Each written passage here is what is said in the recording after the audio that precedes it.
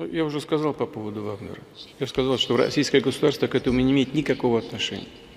Говорит совершенно ответственным, без всяких задних мыслей. A few moments later. Содержание всей группы Вагнера полностью обеспечилось государством. Из Министерства обороны, из государственного бюджета мы полностью финансировали эту группу.